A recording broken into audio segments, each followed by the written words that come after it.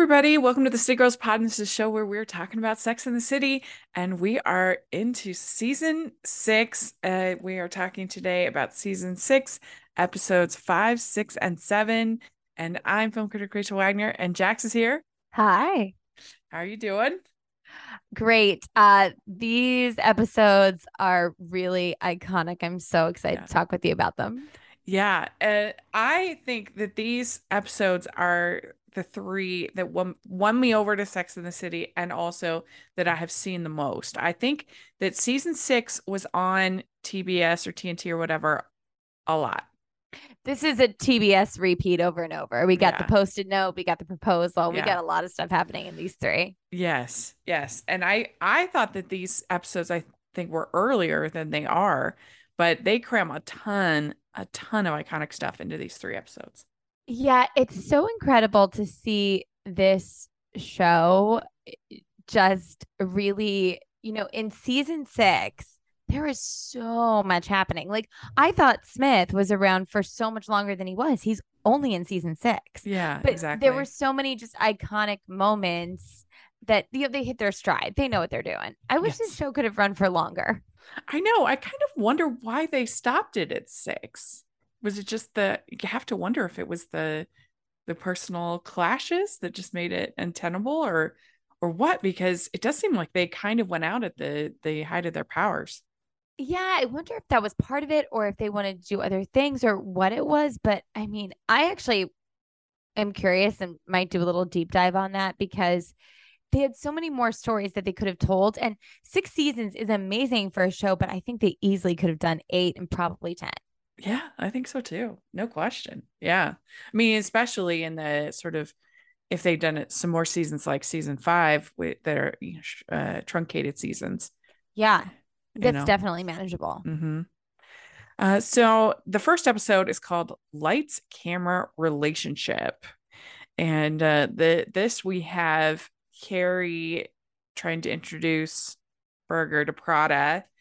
Uh, and then also we have Miranda making cupcakes for Steve's girlfriend. And Of course, she got roped into making cupcakes for Debbie. I mean, bless her heart. and yes, and then we have Charlotte who is trying to get back into the dating world. So a lot going on here. But overall, what do you think of this episode? Yeah, this episode is really fun. I think what makes it a little bit of the ick factor is what we've already seen a little bit of is Burger really having a difficult time managing his own ego. Yeah. Well, and I do like the fact that he acknowledges that he's weak. The show is not trying to justify his behavior at all. And sometimes people are weak and petty, and that happens. And at least that I think makes his character interesting. He's not like just a jerk. He's like at least a jerk who knows he's a jerk. Yeah, yeah. Which actually, you're right. It does make it better. There's a self awareness to it and almost a Yes. desperation of he's saying, I don't want to be this guy. Yes. Yes. So she takes him to Prada and he's overwhelmed. He gets kind of sloshed with the free champagne. Uh, I understand what he is feeling because I can't. I think I would have sticker shock too at these places. I I'm not judging anybody how you spend your money, live your life, but it is hard for me to understand some of the prices for some of the things. Like I can wrap my brain around, I think, going in and getting a dress, a custom tailored, beautiful, really, whatever dress. If you want to see a really, really cute movie, you should check out Mrs. Harris Goes to Paris. It's all about this woman who decides that she wants to get a custom dress from Dior. And it's really cute. I can understand that. But when you're talking about a shirt, a button-down shirt, and I looked at just out of curiosity uh on the Prada site to see what they don't have any button-down shirts currently on the Prada men's site, but they do have a turtleneck, just a plain black turtleneck, and you would spend at least $1,500 I'm for sorry. What? yes. Uh, yes, that the cheapest thing that they had in the men's section was $1,500. And I truly thought it would be ridiculous, but I was thinking more like 800, 850. yeah. No, the cheapest thing currently on the Prada website is $1,500 for the men's section. And it was turtleneck.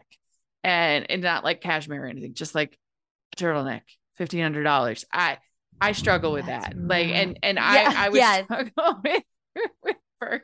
I would be like Burger because I don't know. I mean, how different can a button down shirt be? You know, that you spend maybe what, like if you go to Macy's or wherever, buy a button down shirt, uh, you're gonna spend maybe $100. I mean, tops.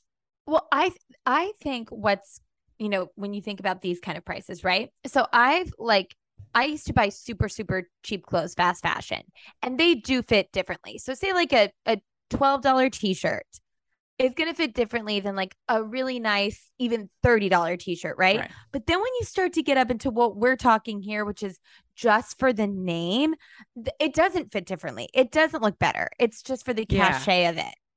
Yeah, I was talking to my mom about this because she had gotten my dad some clothes from J. Crew, and she's like, "Ooh, designers," and I was telling her about this episode, like, because there's sort of that level. There's like the J. Crew, Eddie Bauer, and then just sort of department store sort of Mhm. levels, right? Mhm. And then there's the designer levels are just a different. It's just a different world.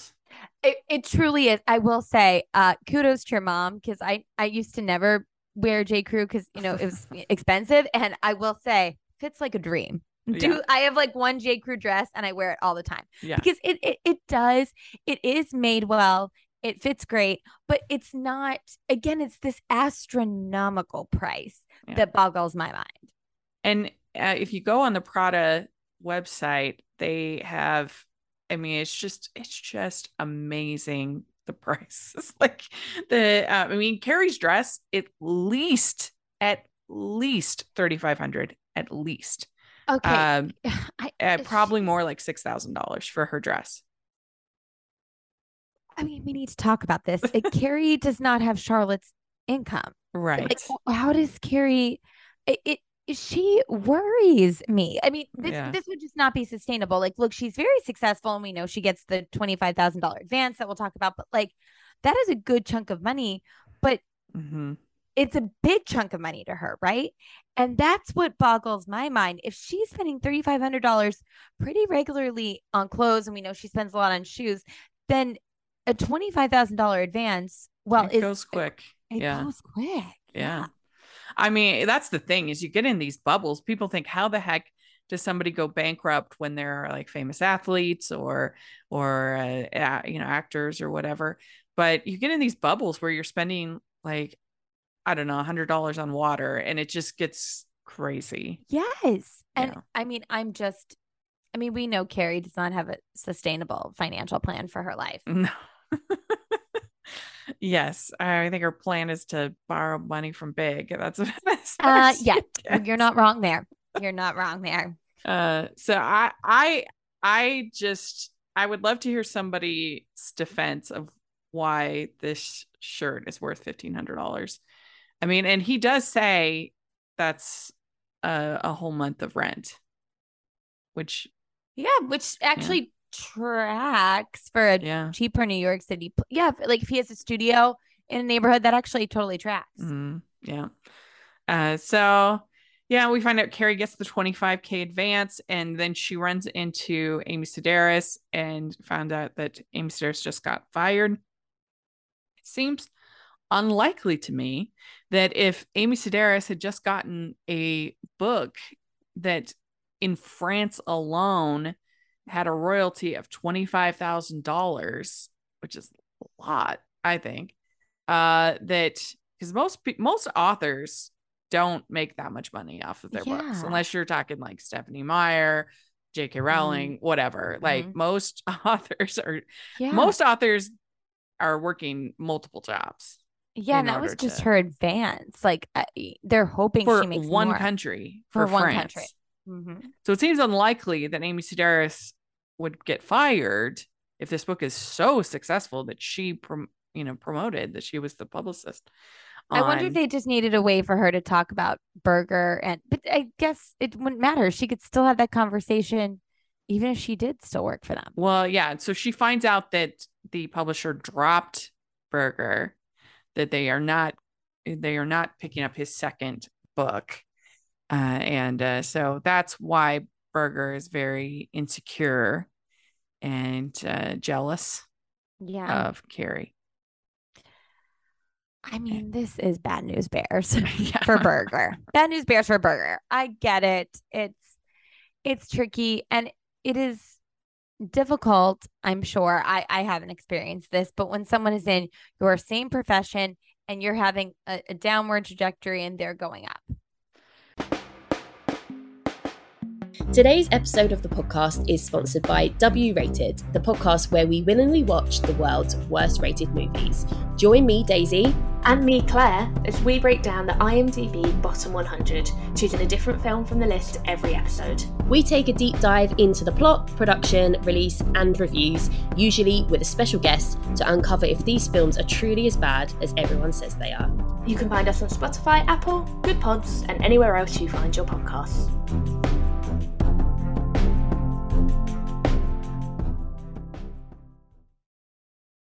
It's easy to feel jealous. I mean, I've felt it. There have been people that have come into the podcast space that have just hit it off and done great. And and it's hard to not feel jealous. And then also, I'm not dating those people, so I think that would be even harder if I was. I doubt you'd want to be. No, I don't think so. But I can sympathize with Berger. I guess where it gets me is I think he does take it into a judgmental place. And then that's frustrating. Yeah, I have a much easier time dealing with mopey than angry and judgmental. And I think you hit the nail on the head there, Rachel. Like, he is getting so judgmental and he's not letting her have the joy that comes with her success, which, she has worked really hard for. Mm-hmm. Yeah. So then we have Charlotte. She is very offended by the fact that everyone thinks she's just going to give up Judaism because she's not with Harry. And I thought her whole scene with Anthony was really funny. Oh my gosh. Rachel, and I love that she is committed to this now. She's not a fair weather Jew, as she said. Right. Yes. And I liked their fashion in the diner scene where Carrie has like a dress with like a tie-dye-ish kind of print. Yeah. And then Charlotte has a white top on, and I don't know, all four of them I thought looked nice in that I'm impressed with the fashion in this season. I don't think they're doing as many weird things, which I'm all for weird, but sometimes you're like, some of the things that Carrie was wearing, I think it was in 5 or was it in 4, were just bonkers. Yeah. I like kooky style of dress. Yes. And what did you think of the Prada dress though? The brown with the horseshoe kind of on the shoulder. Like, it was fine. It was cute. I probably wouldn't pay more than $40 for it. Yes. Like, what did you think? I didn't love it. It was okay as far as the design. It was fine, but I don't think the color was particularly good for Sarah Jessica Parker. I mean, that brown kind of muddy, that would have looked much better on Kristen Davis, or some, I don't know, with the darker complexion. I think would have looked better with that brown. I think you've said it before, and I agree. Carrie looks really great in vibrant colors. Yes. So if this dress had been a pink or a red or something like that, it would have a lot more, or blue. This just kind of muddy brown. I don't know. Didn't do much for her, I don't think. No. And she paid a lot for it to do not much. A lot. So we have Smith is in this play. He wants to become an actor. This play, what made me laugh? I mean, I don't know what exactly this play is, but it looked brutal. Can I tell you? I don't blame Samantha. She was just like, I don't want to go to this play.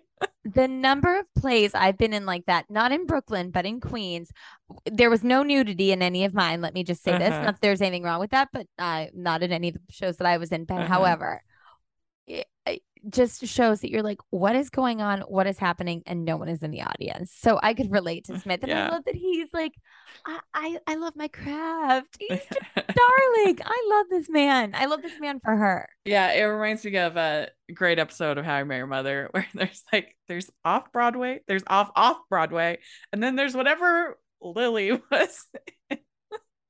Where she's like, literally the whole play is them like spraying water at the audience and saying moist over and over again. Moist. I did a show once. It was probably the first show I did when I moved to the city. It was a one-act play festival in Queens. A great cast and great director, and it was a good writer, but the way it came together was so strange. And we were standing at looking, four of us looking straight out into the audience, wearing paper bags over our heads and like monologuing at them. And I remember just thinking, oh my gosh, no, we're like holding them hostage here. No one wants to be here. You're like, what am I doing with my life? I sure was. I still think that regularly when I get myself into weird situations where I'm like, no one's enjoying what I'm peddling here. It was funny. And Carrie asked the question, does this new man exist? Are the men of today less threatened by women's power, or are they just acting? I don't know. I guess I haven't dated enough to really answer this question. I think that I think it's more just, I think there is a little bit of that we still have a dynamic where men can be threatened by strong women. I think that still exists. I also just think we're just threatened in general by strong people. Like, I think that sometimes I can be threatened by a strong woman, and get insecure about my own, because I think we all feel like imposters in our own life, and that's imposter syndrome is totally a thing. And so I think that men can be threatened by strong men. I think that they can be threatened by strong women. And I don't know if that's necessarily equal. I do think they maybe are there's still a little bit of that gender dynamic going on. Yeah. But yeah, I don't know. What do you think? Well, I love what you're saying about imposter syndrome, because I'm always like, I don't have imposter syndrome. I'm actually just an imposter. Like, it's not that, you know what I mean? Do you ever have that where you're like, I'm so deep in it. Sometimes it's like, no, I'm not thinking it. I'm actually really good at tricking people. So like, I get that. But I think I agree with everything you said. I think for me, at least what I've encountered is that maybe because it's like the actor freelancer thing, I don't feel like I've ever intimidated anyone like financially. And I think that maybe I have friends who work in other industries that make a lot, like women who make a really good living. And I think they ran into a lot of trouble. So that's just at least what I've observed. Yeah. Not with every, and these are women who are dating men, not with every guy they're dating, but I do think it's sometimes a weird thing. Mm-hmm. Yeah, I think it definitely can happen. And yeah, I mean, for me, where I feel like where I catch myself with the imposter syndrome is like when I interviewed Andrea Canning, who's like super nice and wonderful, but to me, that's like, she's a real journalist. I'm just like messing around at home in my house, so I'm like, I mean, she interviews for a living on like Dateline, like I am not a professional journalist. And so that's when I, especially anytime that I'm kind of elevated to that level, like just like, oh, I don't know, like what Christmas Con, sitting there in between E! News and People Magazine, I'm like, what? Ah. But also, like, not weirdly, I just think like Christmas Con, I feel like that's your domain more than it's their domain. I understand. No, it's true. But I mean, like, I think you belong there more than they do. Yeah, that's fair. It's true. But I'm just like, I'm why am I in this line with all these journalists? Like, that's when I feel imposter syndrome, is like when I'm treated like an actual journalist, and I'm like, I'm just somebody at my house, like talking to my friends. I'm not a journalist. What's going on? But I've interviewed over 350 people, so I guess I should. Well, I think what you do sits in a very interesting intersection of things, because it's journalism, but it's also reviewing, and it's also entertainment. So it's an interesting cross section of, I can see in some ways why you would feel like that, only because you're in multiple spaces. And I don't really know that many people that intersect those in the way that you do. Well, thank you. I appreciate that. But yeah, I feel like sometimes I'm an imposter in all three areas. Imposter for real? Okay. So is there one where you're just like, I'm killing it in this realm? Like, but especially when I'm like treated as a actual journalist, I'm just like, but you just step up to the plate and get it done. Yeah, you do. And you wear a Santa hat when you do it. I'm all for that. If we dress up, it's all good. So Berger takes Carrie on this motorcycle ride, and I don't know how you could really get that fast in Manhattan. No, I know what she's saying about going over the bridge, but also, like, I've never ridden on a motorcycle, but I've ridden a bicycle. I know it's not the same thing, but everything does feel fast, to me at least. I mean, I think it's just like, I don't even know if he was going that fast or being reckless, but I'm sure being on a motorcycle is kind of scary. Like, what did you think about this whole interaction? I don't know.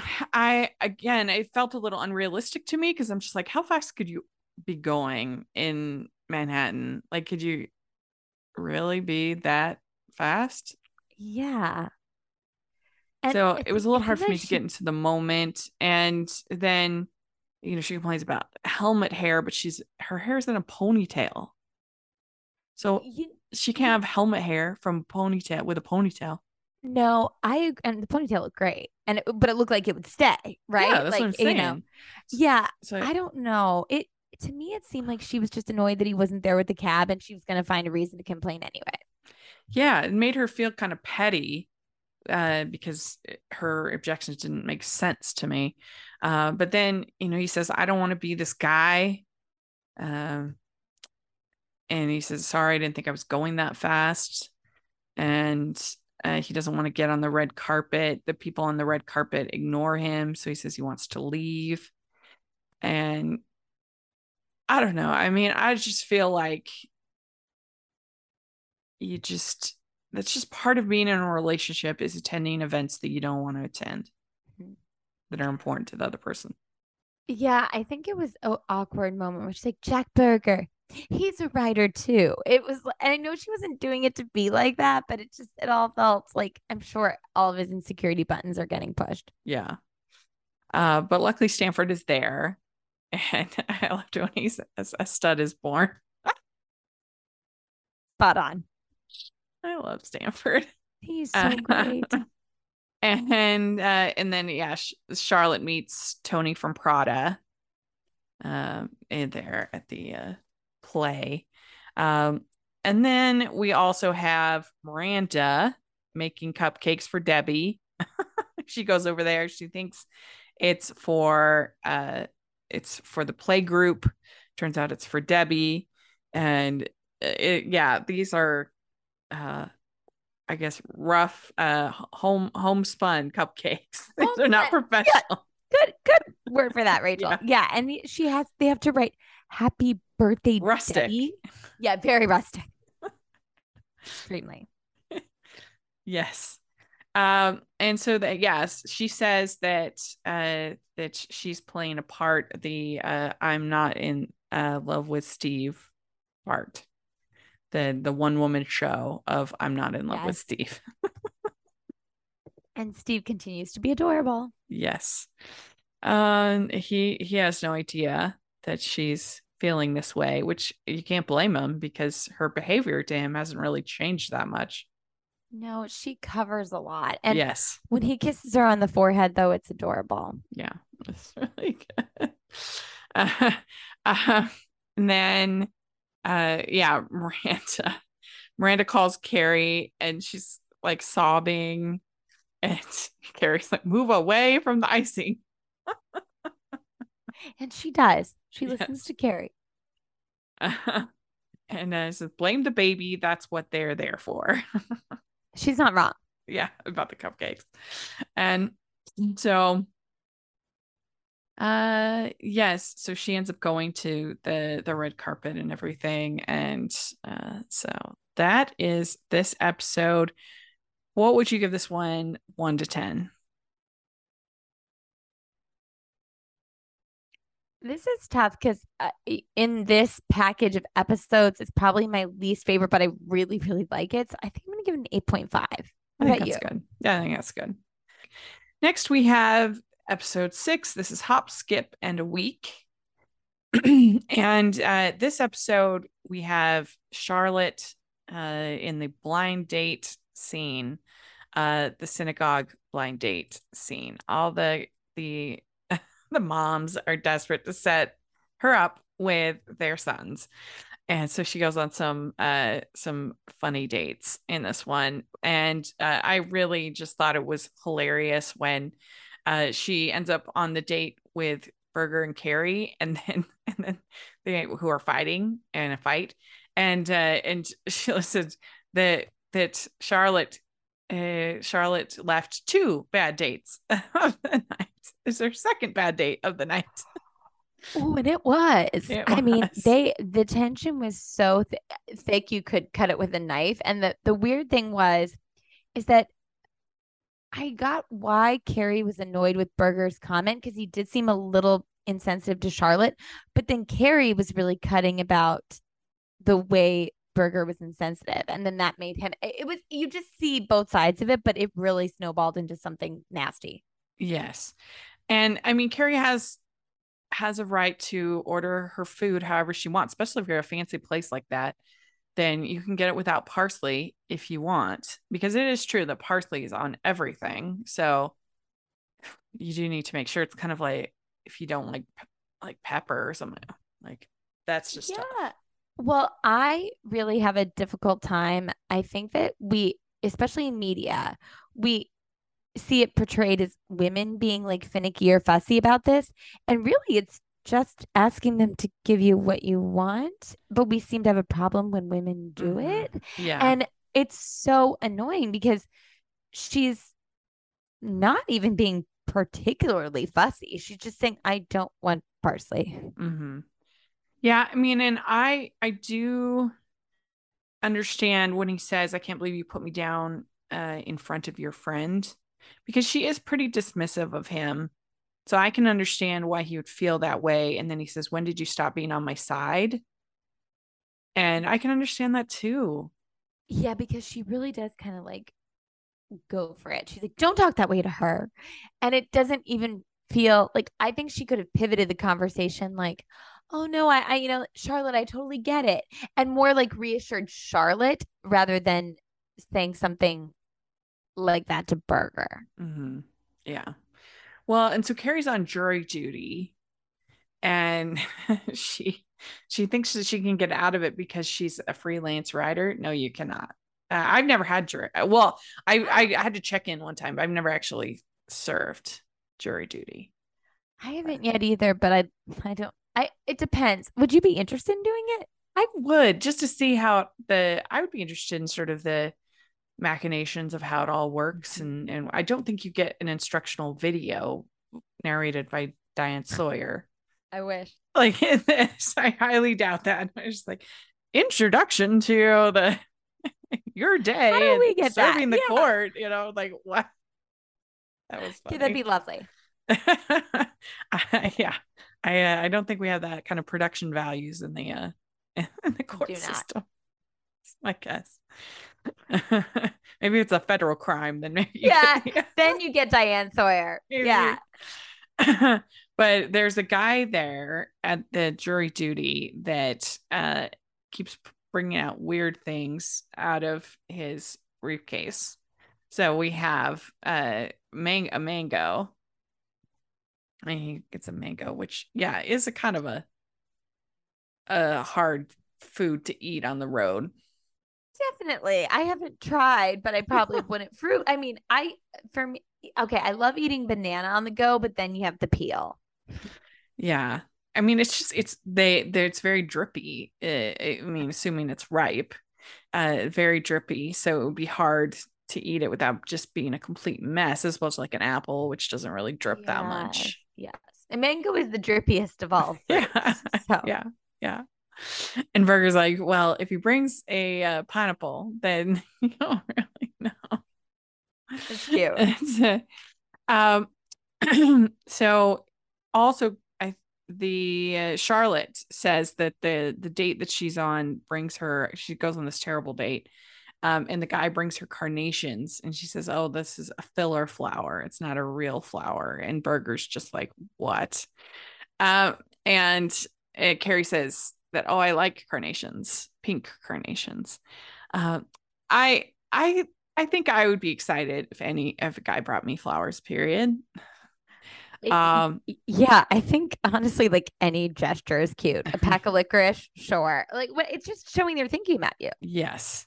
But I mean, it is a filler flower. She's not wrong. Like, I mean, she's telling the truth. Yes. I think I do bristle at people who sort of place judgment on like tokens of affection like that, because it's like someone. Now I can understand if you've been with someone for a long time and it's your birthday or something and they do give you something that you're just like, this doesn't feel like me, it feels like you don't know me or something. I can understand maybe going, because I'm so emotional about things. I could see, I've never had that happen either, but I could just imagine going into that realm.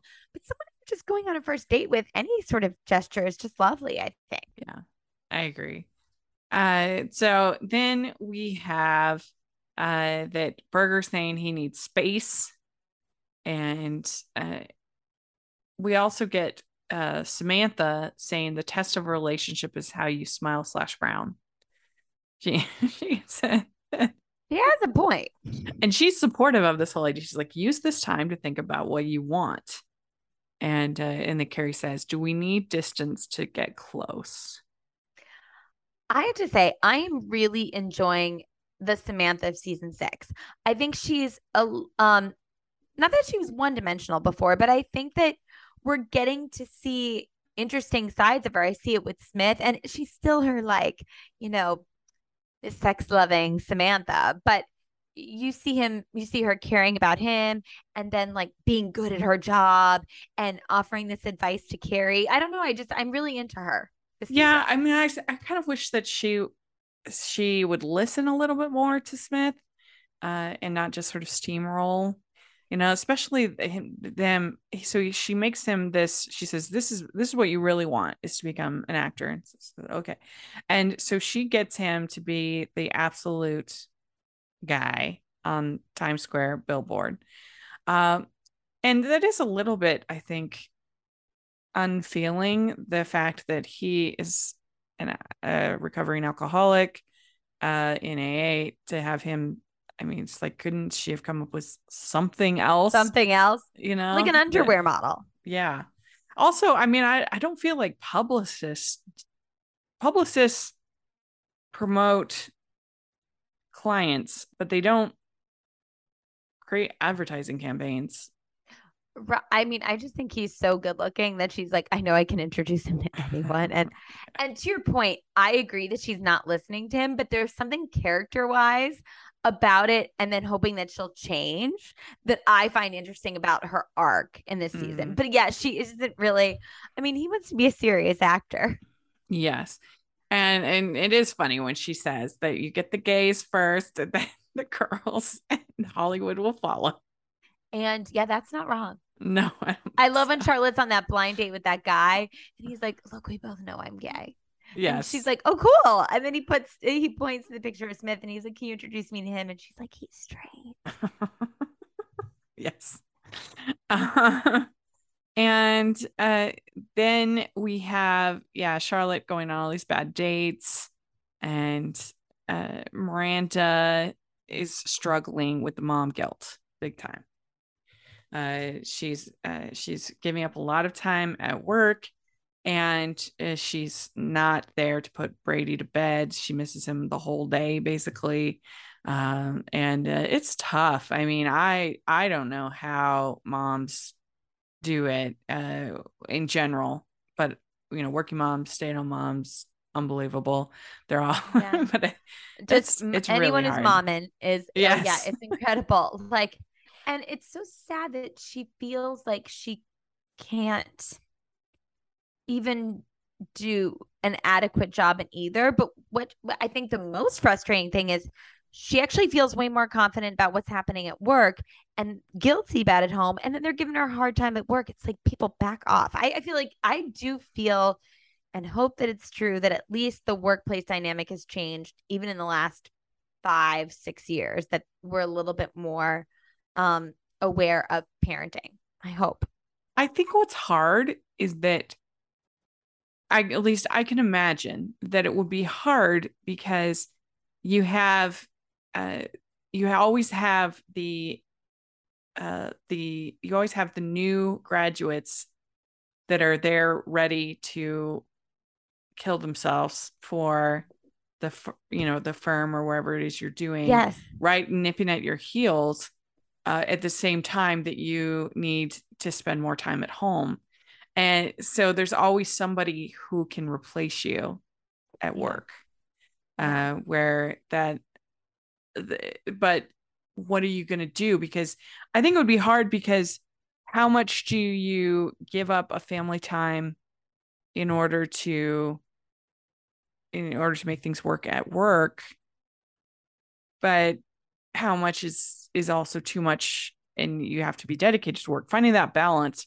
I mean, I don't have a family, so I don't have to worry about that. But if I did, it would be a problem because I have zero work balance at all.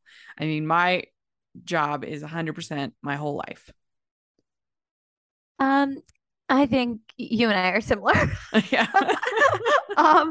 Yeah. I mean, like, I think it's very, I think it'd be very difficult to balance having kids. I think that, like, I still make time to like see my family, like my birth family, whatever you want to say. But like, if I had kids, like, a kid is an everyday thing that their schedule, as it should, dictates your whole life.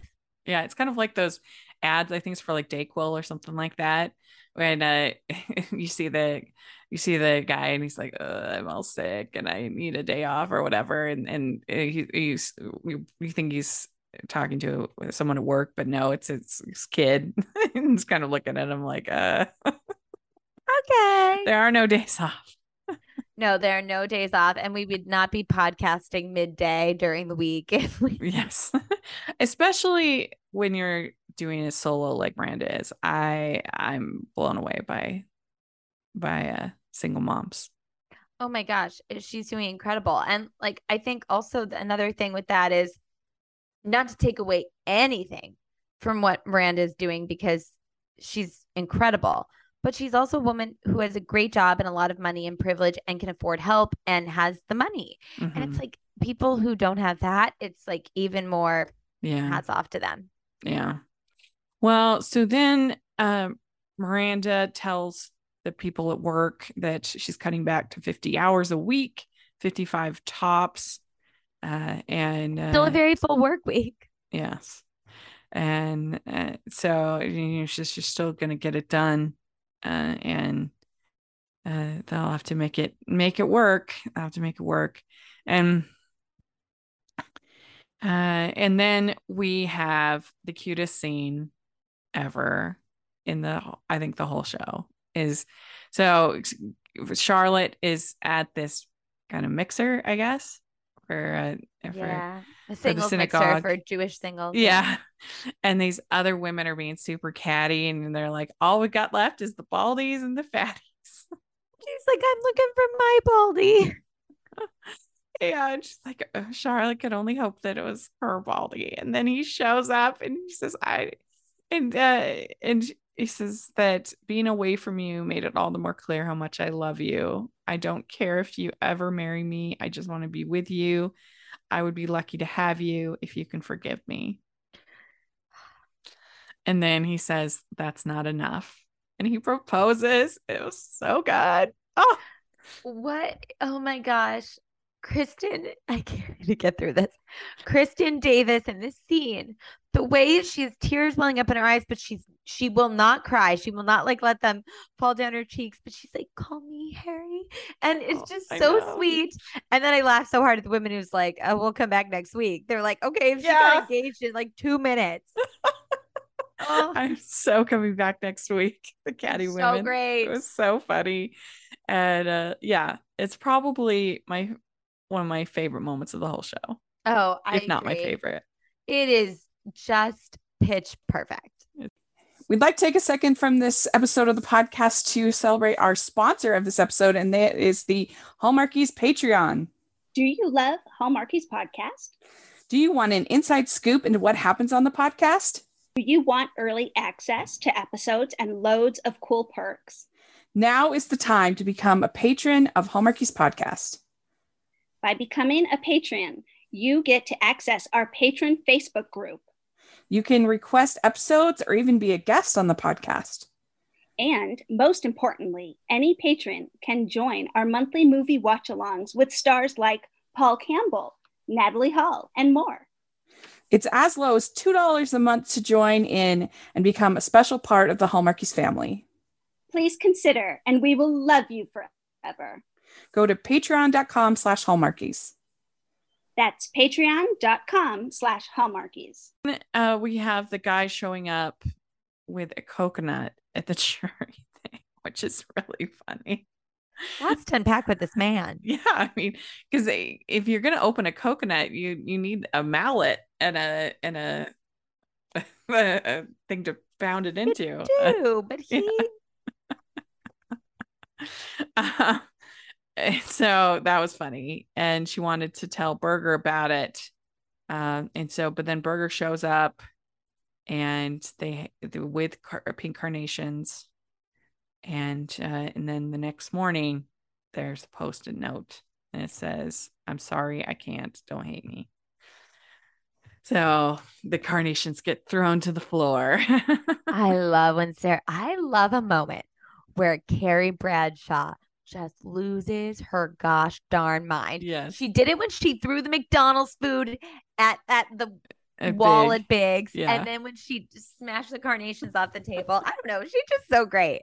But yeah, I bet it was interesting for Ron Livingston to like be reading the script, or maybe he knew before he read the script that he was getting written out, but just like, oh great, I'm back. Okay, maybe I have reconciling with Carrie and then being like, oh that's my move. That's how I end. But it's so iconic, and it's yeah. Great. I mean, now it would definitely be a text message, I think, for sure. But I mean, there is just something bizarre to me about like being with somebody and then the next morning having such a dramatic change. Yeah, especially I think with the fact that he took the break and went to his house and was decompressing, almost like if he was at his house thinking about this, and like you said, say it was nowadays, and he could text message her that. But that would make more sense to me. Like, okay, you're away, all that's going on. But the fact that he was actually with her and wanted to work things out and then bailed really kind of boggled my mind. Yeah. Yeah, definitely. So it's rude to at least not have some kind of conversation, to just leave a note like that and not even like a letter. I guess it would be one thing if it was like a letter. Yeah. But I mean, it's at least Aiden had he might have left the not removal. What's it called? The deed to the house or Yeah, whatever. the eviction. He might have left her with an eviction paper in the letter, but at least he talked to her about it first and helped her with her toilet. Yeah. And like there was like Aiden is such a kind person, right? I mean, yeah. But Berger, it's like you're gonna bail with the post-it note, like, and you're a writer and you don't have more to see than that. Right. So I still though, I think I'm going to give this episode a 10. It's a great episode. I mean, one of my favorites. It's a perfect Sex and the City episode. Charlotte gets proposed to, post-it note breakup, like Carrie gets arrested. Well, not gets arrested, but like, you know, I think the end where they're all giggling after the whole marijuana debacle in the restaurant. Yeah. We're gonna talk about that. It's just so again, peak Sex in the City. And you realize it's like, I just love these women together so much. Yeah. And do they get high is it this episode or the next episode? Is it the next one? Next episode they get high. But yeah, right, because it's the same day, because she's like, this can't be the day that I got broken up by a post-it note, but it's the beginning of so take that. But I'm sorry, friends. No, that's okay. But it is a good episode as far as Miranda dealing with work and her growth as a character. It's a really good episode as far as is this iconic post-it note breakup, and with Carrie as Charlotte getting proposed to. It's a really good one. But is this one too where Miranda has her face on the baby mobile? Oh yeah. I love that. So yeah, you're right. They packed a lot into this. They really did. So then we have episode 7, which is the post-it always sticks twice. And so Charlotte is in her engaged bubble. She is super happy. But she feels like when she says everything happens for a reason. If I hadn't been with Trey, then I wouldn't have met Harry, kind of a thing, which I think that it is interesting to kind of go back. It's certain like peak points in your life and think, okay, like what are the decisions that ended up getting me there? Like the fact that I don't think my sister wouldn't have met her husband if my family hadn't moved to California, because I ended up going to community college my senior year because my ACT score wasn't very high. So I wouldn't have gotten into BYU just off of that. Yeah. But the fact that I had a whole year of A's in college because I didn't have any friends and I was just work because my family just moved there. Right. Yeah. And so I got in there, and then my sister decided to go to college with me, go to BYU with me, even though she was 2 years younger. So she came out, and that's when she met her husband, and then, the rest is history. So you just look at all the little pieces that had to fall into place to make that happen. I don't think that everything in the whole world is like that, but I do think there's like peak things in life that you could kind of look back and be like, okay, I think God was guiding me to this moment. Yeah. And I love the way Charlotte is able to just appreciate that and sort of encourage that same appreciation in others. Yeah. I mean, it's fun. It's also could be super irritating too, especially for Carrie when she just like doesn't want to see the bigger picture right now. She just wants to be angry and frustrated at Berger for doing this. And that's fair because it is the same day I love that we get 2 episodes out of the post-it note because it is so funny. Yeah. Well, and so they have this new club bed, which is kind of hilarious. It feels like a real club that could really exist, and probably has. Really. Yeah, probably, definitely. Yes. And Miranda kind of has a meet cute with some guy from in the club bed. That was really cute because she's wearing her skinny jeans. Yes. She's feeling good. She's looking good. I mean, more importantly, she's confident again. She's always been beautiful and you're like, looked great, but she doesn't she's never, I don't know. This is the first time I've seen her have real confidence with it. Yeah. And there was some good fashion in this episode, not only what they wore to the club, although I thought Samantha's outfit was strange with the New York Dolls dress. Yeah. I was like, interesting. What? Yeah, weird. There's actually a really good documentary. It's called New York Doll, about the the one of the lead singers of the New York Dolls that Really? ended up becoming a Mormon, which is just you wouldn't expect. So it's kind of interesting. No, you wouldn't, but Yeah. I'm fascinated by that. Yeah, it's a good documentary. But so Smith is struggling with all of this. And he says, "How did I get hooked up with such an amazing girlfriend?" And that makes Samantha anxious, nervous. And she says, "Oh, when you go on TRL, you shouldn't say that you have a girlfriend, that's going to hurt your career." So then he goes on TRL, which they watch in this dumpy bar that they're at. And he says exactly what Samantha told him to say. And then she doesn't like it. I love that moment. She's watching him and it's like, this doesn't feel right either, not being someone special. But he likes her. He really likes her and he wants to tell people he has a girlfriend. He's the one who said the G word, you know? Yeah. Yeah, and I like for him, at least her age isn't a problem at all. He doesn't really even see it. And also, he's not doing the whole like cougar thing, which I hate. Yes, he just likes her. Like, Yeah. Smith is the most well-adjusted, loving, awesome partner. I like that they didn't make him an idiot because he's so handsome and young that I could see it'd be like, oh, the young dumb boyfriend who's an actor and a model. But they didn't do that. He's a really good person, and we see even more of that later. And I just love him. I do too. And so Charlotte's saying, "Oh, she's not gonna have bridesmaids at her wedding," and they're all like, "Yay!" But she is feeling like she can't do a big wedding. She can't do because she already did it. And it would be awkward because it's not like just that she already did it. She barely did it.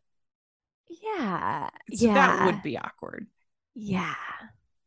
Because I mean, even I would be supportive of my friend or anything, but even I would just be kind of like, didn't I just go to that person's wedding? Like, what is happening? Like, it's tricky because it's twofold. Like, I feel like she deserves to be celebrated because this is her true love, right? But I had a similar situation with a really good friend of mine who she got married right out of college, and I was friends with her and her husband. I was in the wedding. It was great. And then a few years later, she ended up marrying someone else that we also went to college with.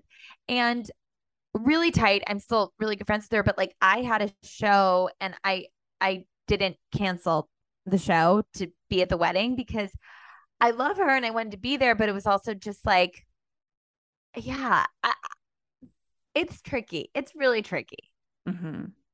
Yeah, I mean, and especially people do these vow renewals. I'm just like, do you really expect me to give you 2 presents? Like, how many times am I gonna have to? Nothing has happened. You're just, I mean, I guess it's I can understand why they want to do it just for themselves, but to invite people, I think is very weird.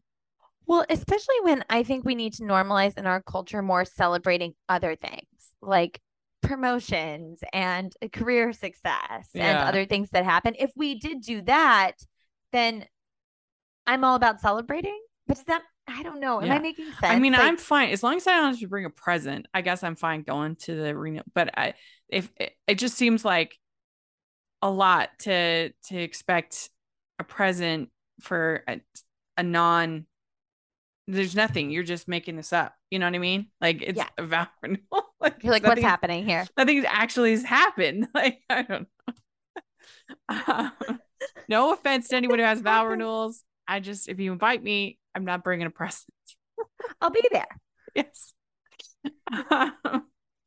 Anyway, so then we have Carrie sees Berger's friends there, and I don't know if we had been introduced to these people before. I can't remember, but these guys, they don't seem like they'd be Berger's friends. Also, by the way, I feel like he'd have cool writer friends or just guys that are better than this. Yes. Ew.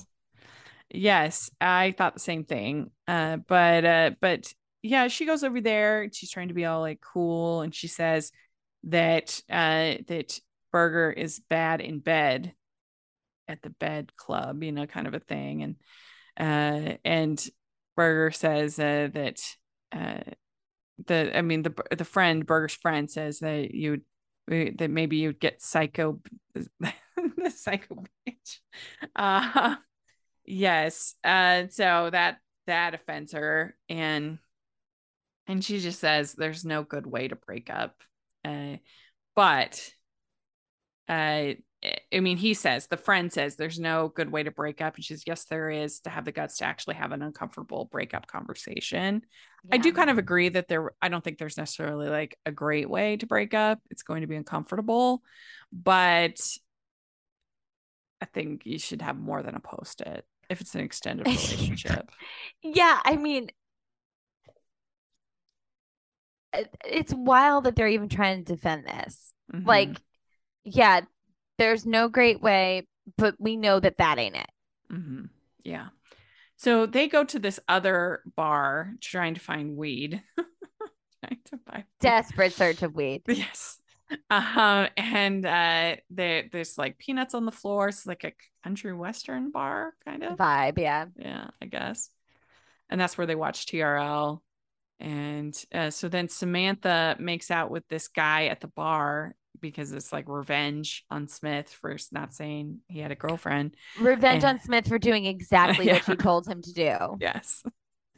And then it turns out his girlfriend is there, the guy that she kisses, and it gets all mayhem. I mean, that guy. Gross. Oh, yeah. She's not into it. This is where you see a sadness to Samantha, that it's not just about her being free, which I could get. It's about her being terrified of commitment. And that's where my heart goes out to her. Yeah. And I think that she is just afraid of change. Yes. Yeah. That things aren't going to last, or that I don't know. I just think she seems like a super confident person, but she actually has a lot of insecurities too. Absolutely. Yeah. So they get the pot and they get pretty slammed. I've never smoked pot. I know, shocker, but it felt funny to me. It felt realistic there. The giggles that they had, like, they were cracking me up. Like, they just were